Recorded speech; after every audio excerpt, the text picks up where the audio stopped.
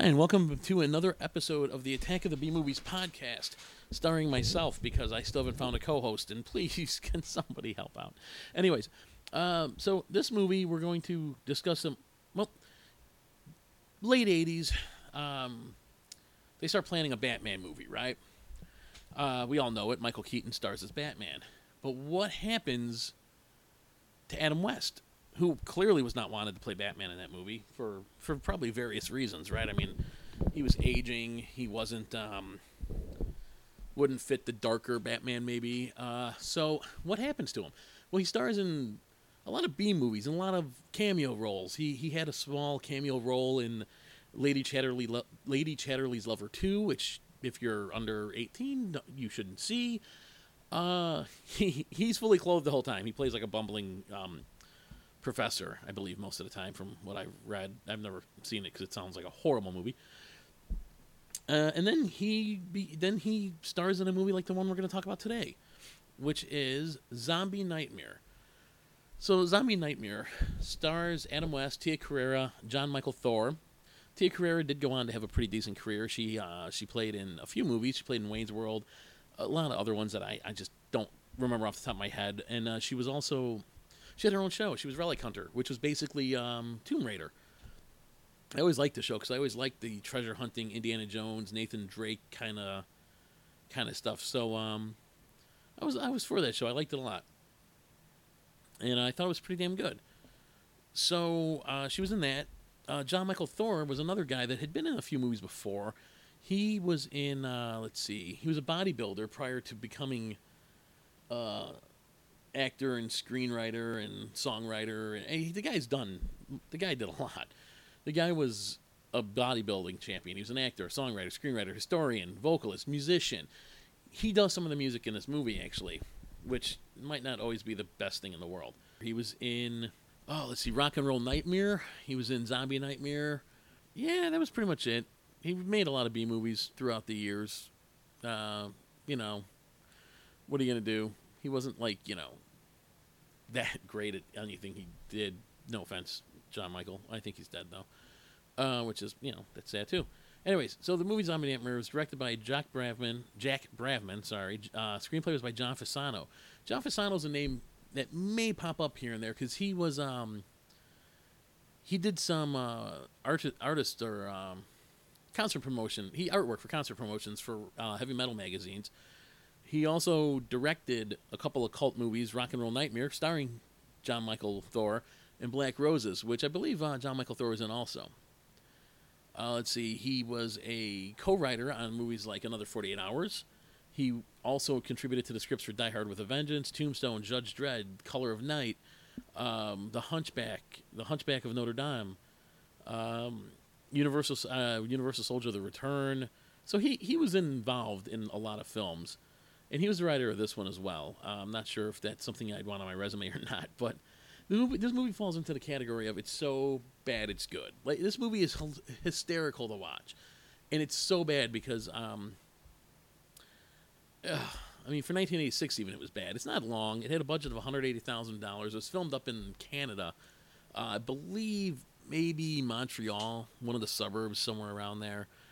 And let me just get right into it. So the movie starts off and it's in the past, and it's funny because I don't think it was that far in the past because the guy, John Michael Hall's character, or John Michael Thor's character, sorry, I think I've said it wrong already 6 times. His character is probably, after the flashback, 18-ish.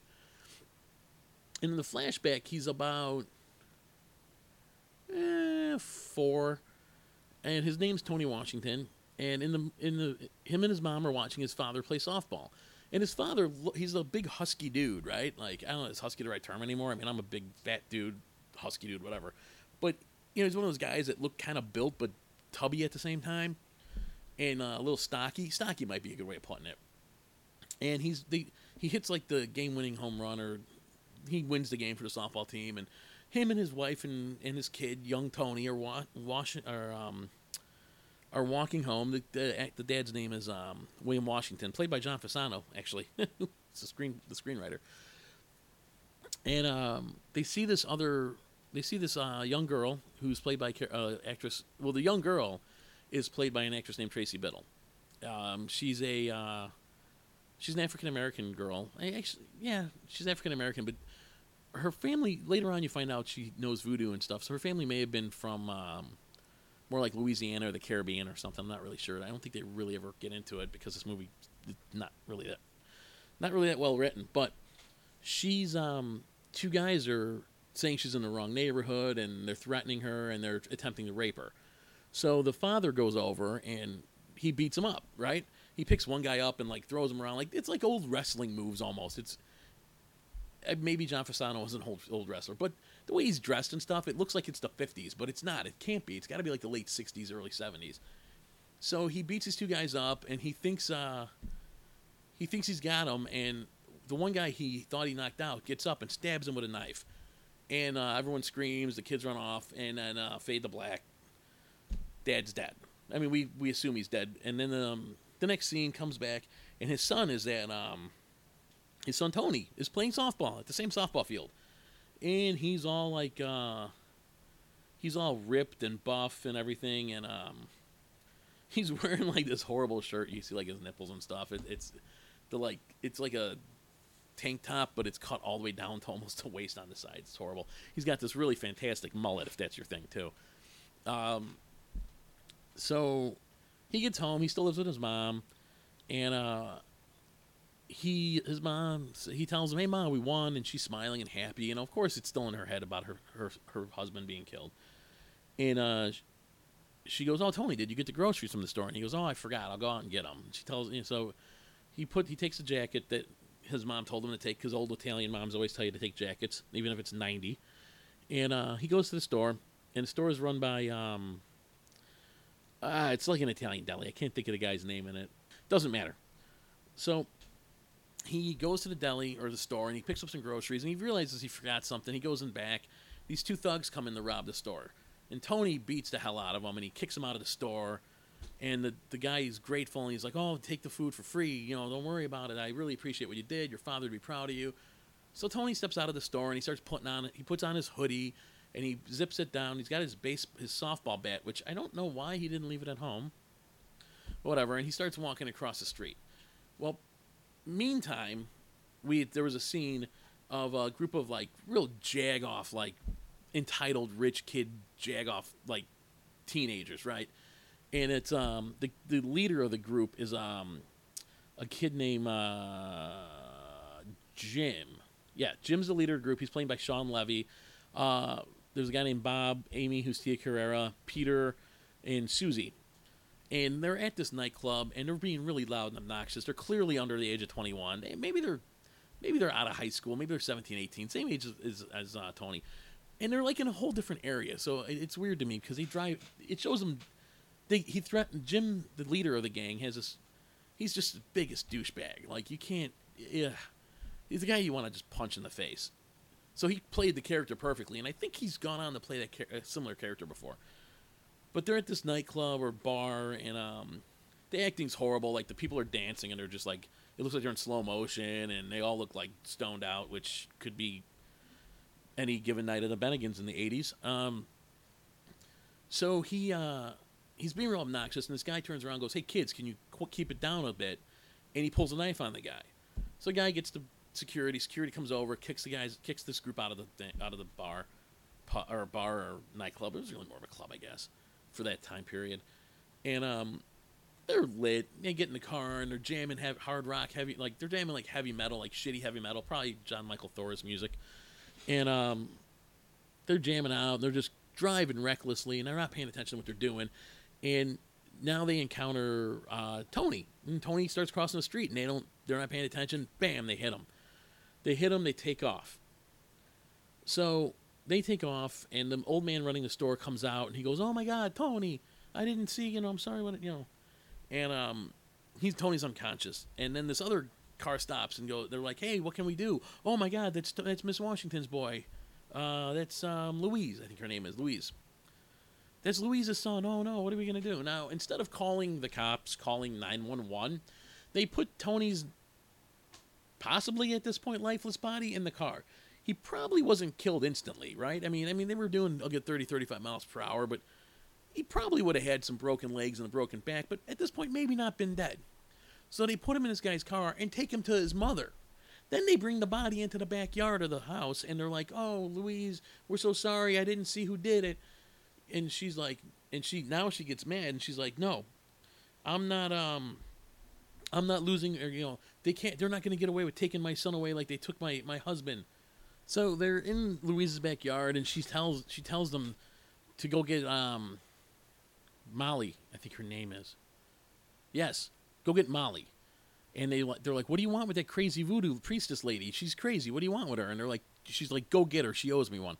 Turns out she's the little girl that her husband got killed saving.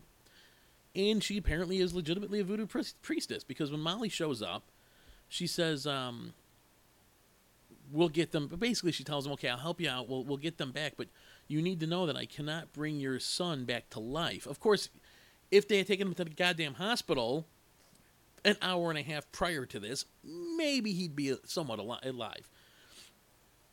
We wouldn't have a bad movie, though. So, but she said what she can do is she can keep him in between, she can keep him from being completely dead. So basically he's going to be a zombie, and then he'll seek out those that have wronged the family, basically. Or wronged, the ones that have killed him. So, Louise, of course, agrees because she wants vengeance. So the next scene we see is Jim and the gang at the, it's like an ice cream parlor in Canada. I don't know what they're called, Tasty something or not. I don't remember. It's not important. And he's there, and I think it's Peter who says, "Wow, we're lucky. She's not. It's not in the papers. No one reported it."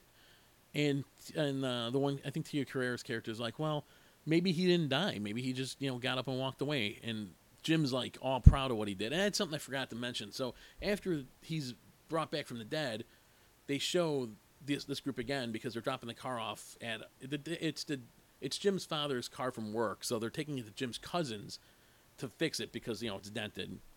And Jim's sitting in the car, and everyone else is outside shaking up. And the one guy's like, "Dude, you okay?" And he's like, "Yeah, man. I feel great." Like, he enjoyed killing this guy. He's like, the fact that I could snuff out his life like that, So this kid's got some major problems. And there's a scene where he throws spaghetti at his mom. So, maybe he's testing to make sure it's done, see if it sticks. I don't know. So,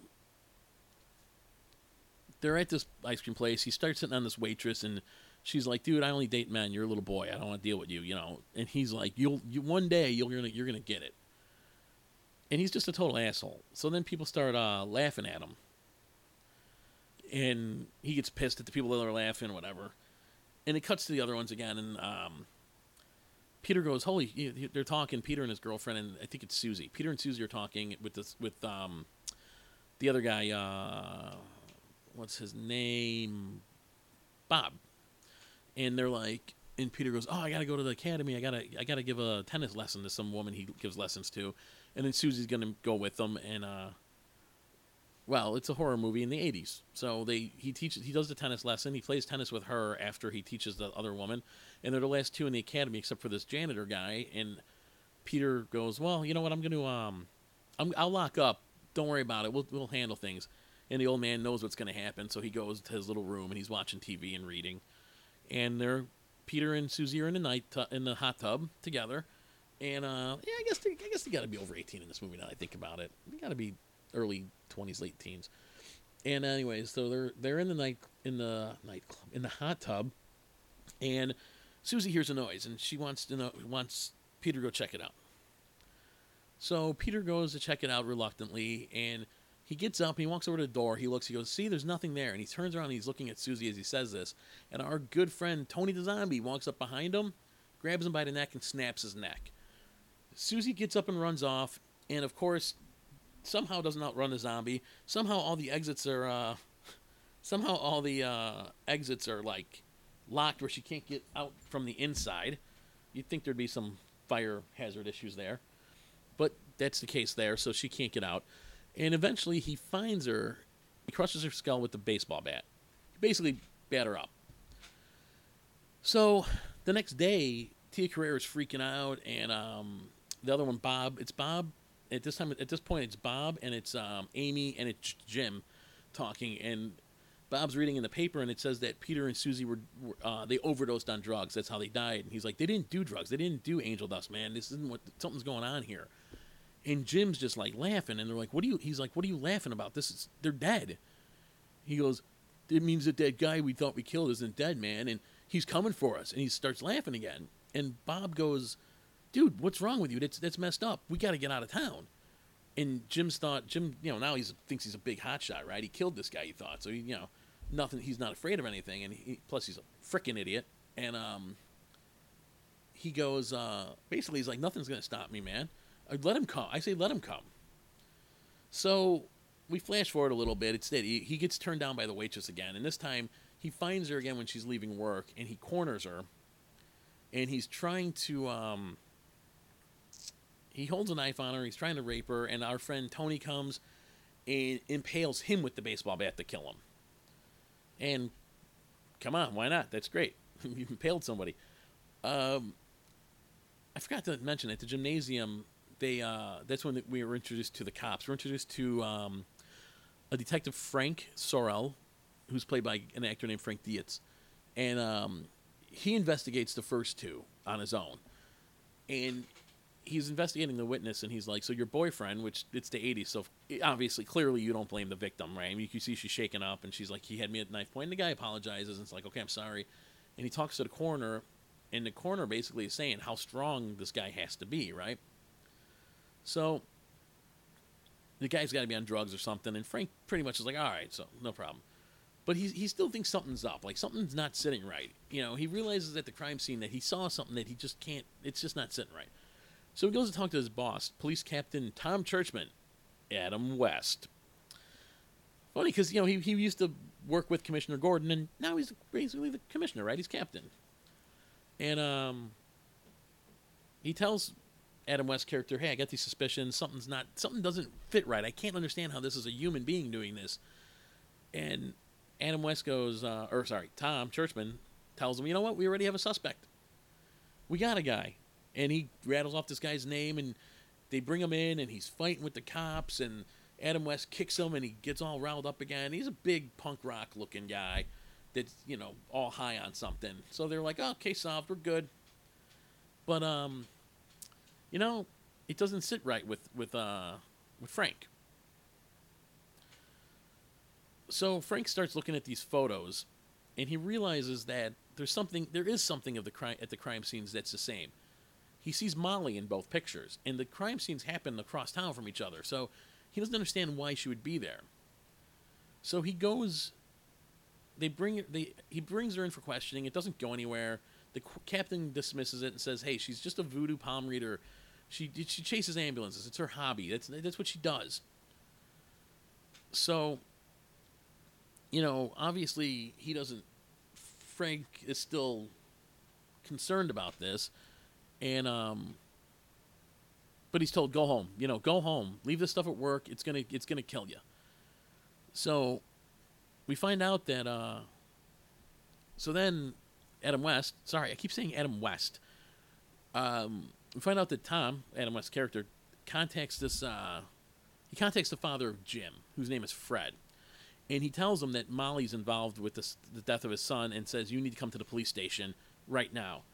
So Fred goes to leave the house, and he goes to go to the police station, and as he's getting in his car, he sees Tony approaching him. Now, he's armed with a rifle, and he starts shooting Tony, and it doesn't stop him. He gets in the car, and he starts fumbling with the keys, trying to start the car. He doesn't shut and lock the door. Not that it would have helped much, but every little bit, right? So he's trying to, he shoots Tony, and Tony falls to the ground, but he's a zombie. I mean, we know that, so we know it's not going to fix it. So he's trying to get the keys, and Tony reaches in, breaks Fred's neck also, and kills him. So prior to this, Bob and Amy had already known they were going to be next. They decided to skip town, but they didn't have any money. They remember Jim telling him how his cousin's auto shop, he always stores money there. So they're like, okay, we're going to go and we're going to steal the money, and we're going to take off. So they break into the auto shop, and as in every horror movie, they split up. Bad idea, right? I guess it wouldn't have mattered. Bob goes one way, Amy goes the other way. Tony finds them, and I don't remember. I think he finds Bob first, and he bashes his head into the car door, or bashes in against a car, and kills him. So then Amy's hiding from him behind a glass window. Fred shows up here because he takes the not Fred, Frank. Frank shows up with the voodoo priestess who led him there. He leaves her in the car. He goes into the auto shop, and he confronts Tony, and he gets knocked back, and he's like half awake. He's like struggling to get up, and he sees that he tries to stop him from killing Amy, and he can't. He just smashes Amy against the door and kills her. So at this point, Molly is in the car. Frank's not out of the building yet, and during this scene where Tony kills Amy, Tom, Adam West's character Tom, shows up, grabs the voodoo priestess. He's like, you're coming with me. So they take off. So what we find out is that Tom, Adam West's character, and that guy Fred were the two guys that tried beating her and raping her, which really goes to say a lot about how come Jim turned out the way he did, right? Because his dad was a scumbag, and he's a scumbag. So he's taken him to. He takes her to the. He takes her to the cemetery, and he knows that he learned from her that once a zombie, he learns from her that once a zombie loses its energy, or the zombie will lose its energy once it avenges itself. So they're at the cemetery. Tom is there first with Molly, and Churchman shoots, and so Tony's getting weakened, right? Because Tony avenged the deaths of the people he needed to avenge, even though he was technically going to help her out. But he's at the cemetery because that's where he's sleeping, I guess, kind of, right? So he goes there, and he's tired out, and Churchman shoots him a few times and is able to kill him. And then he shoots Molly at the same time. And Frank's there at this point, and he's standing next to Molly when he shoots Molly, and he goes, "What are you going to do? You gonna shoot me, Tom?" And Tom's like, "I have no other choice." So as Tom goes to shoot Frank, another zombie comes out of a grave that he's standing by, and he grabs him and he drags him into the ground. And you see, like, the fires of hell, right? Because supposedly that's where he drags him. So Molly's dead, Tony's dead, but he's avenged, and now Molly and the father are all avenged, and so that leaves Frank. I don't know what he's gonna tell the precinct or whatever. I think he'd just kind of be like, I don't know what happened. But before he leaves, he looks at the tombstone, and it has the name of Tony's father on it. So Tony's father was the second zombie that reached out and grabbed the man that killed him. So this was a longer episode than I expected to do for you guys, mainly because I gave you a lot more background. I don't know why, but hey, whatever. It's a really bad movie, but it's fun to watch because you get to see Adam West with a mustache, and he's a bad guy, right? Usually you see Adam West and you think Batman. You never really think of him as playing a bad guy. And I'm sure playing Batman kind of didn't, it didn't help him get other gigs, right? But, so that's this episode of Attack of the B-Movies podcast. That was Zombie Nightmare. I hope you like it, or hope you like the podcast. Check out the movie. You can find it on YouTube, I'm sure by now it's public domain. If not, I know Mystery Science Theater did a version of it too. Most of the movie's in there. There's a little, I think they cut when Jim gets killed out of it. You don't see it. I haven't seen the Mystery Science Theater one in a while, but I just watched the regular one. Again, our purpose here is to bring notice to movies so bad they're good. So thanks for listening, and I will talk to you later. Bye.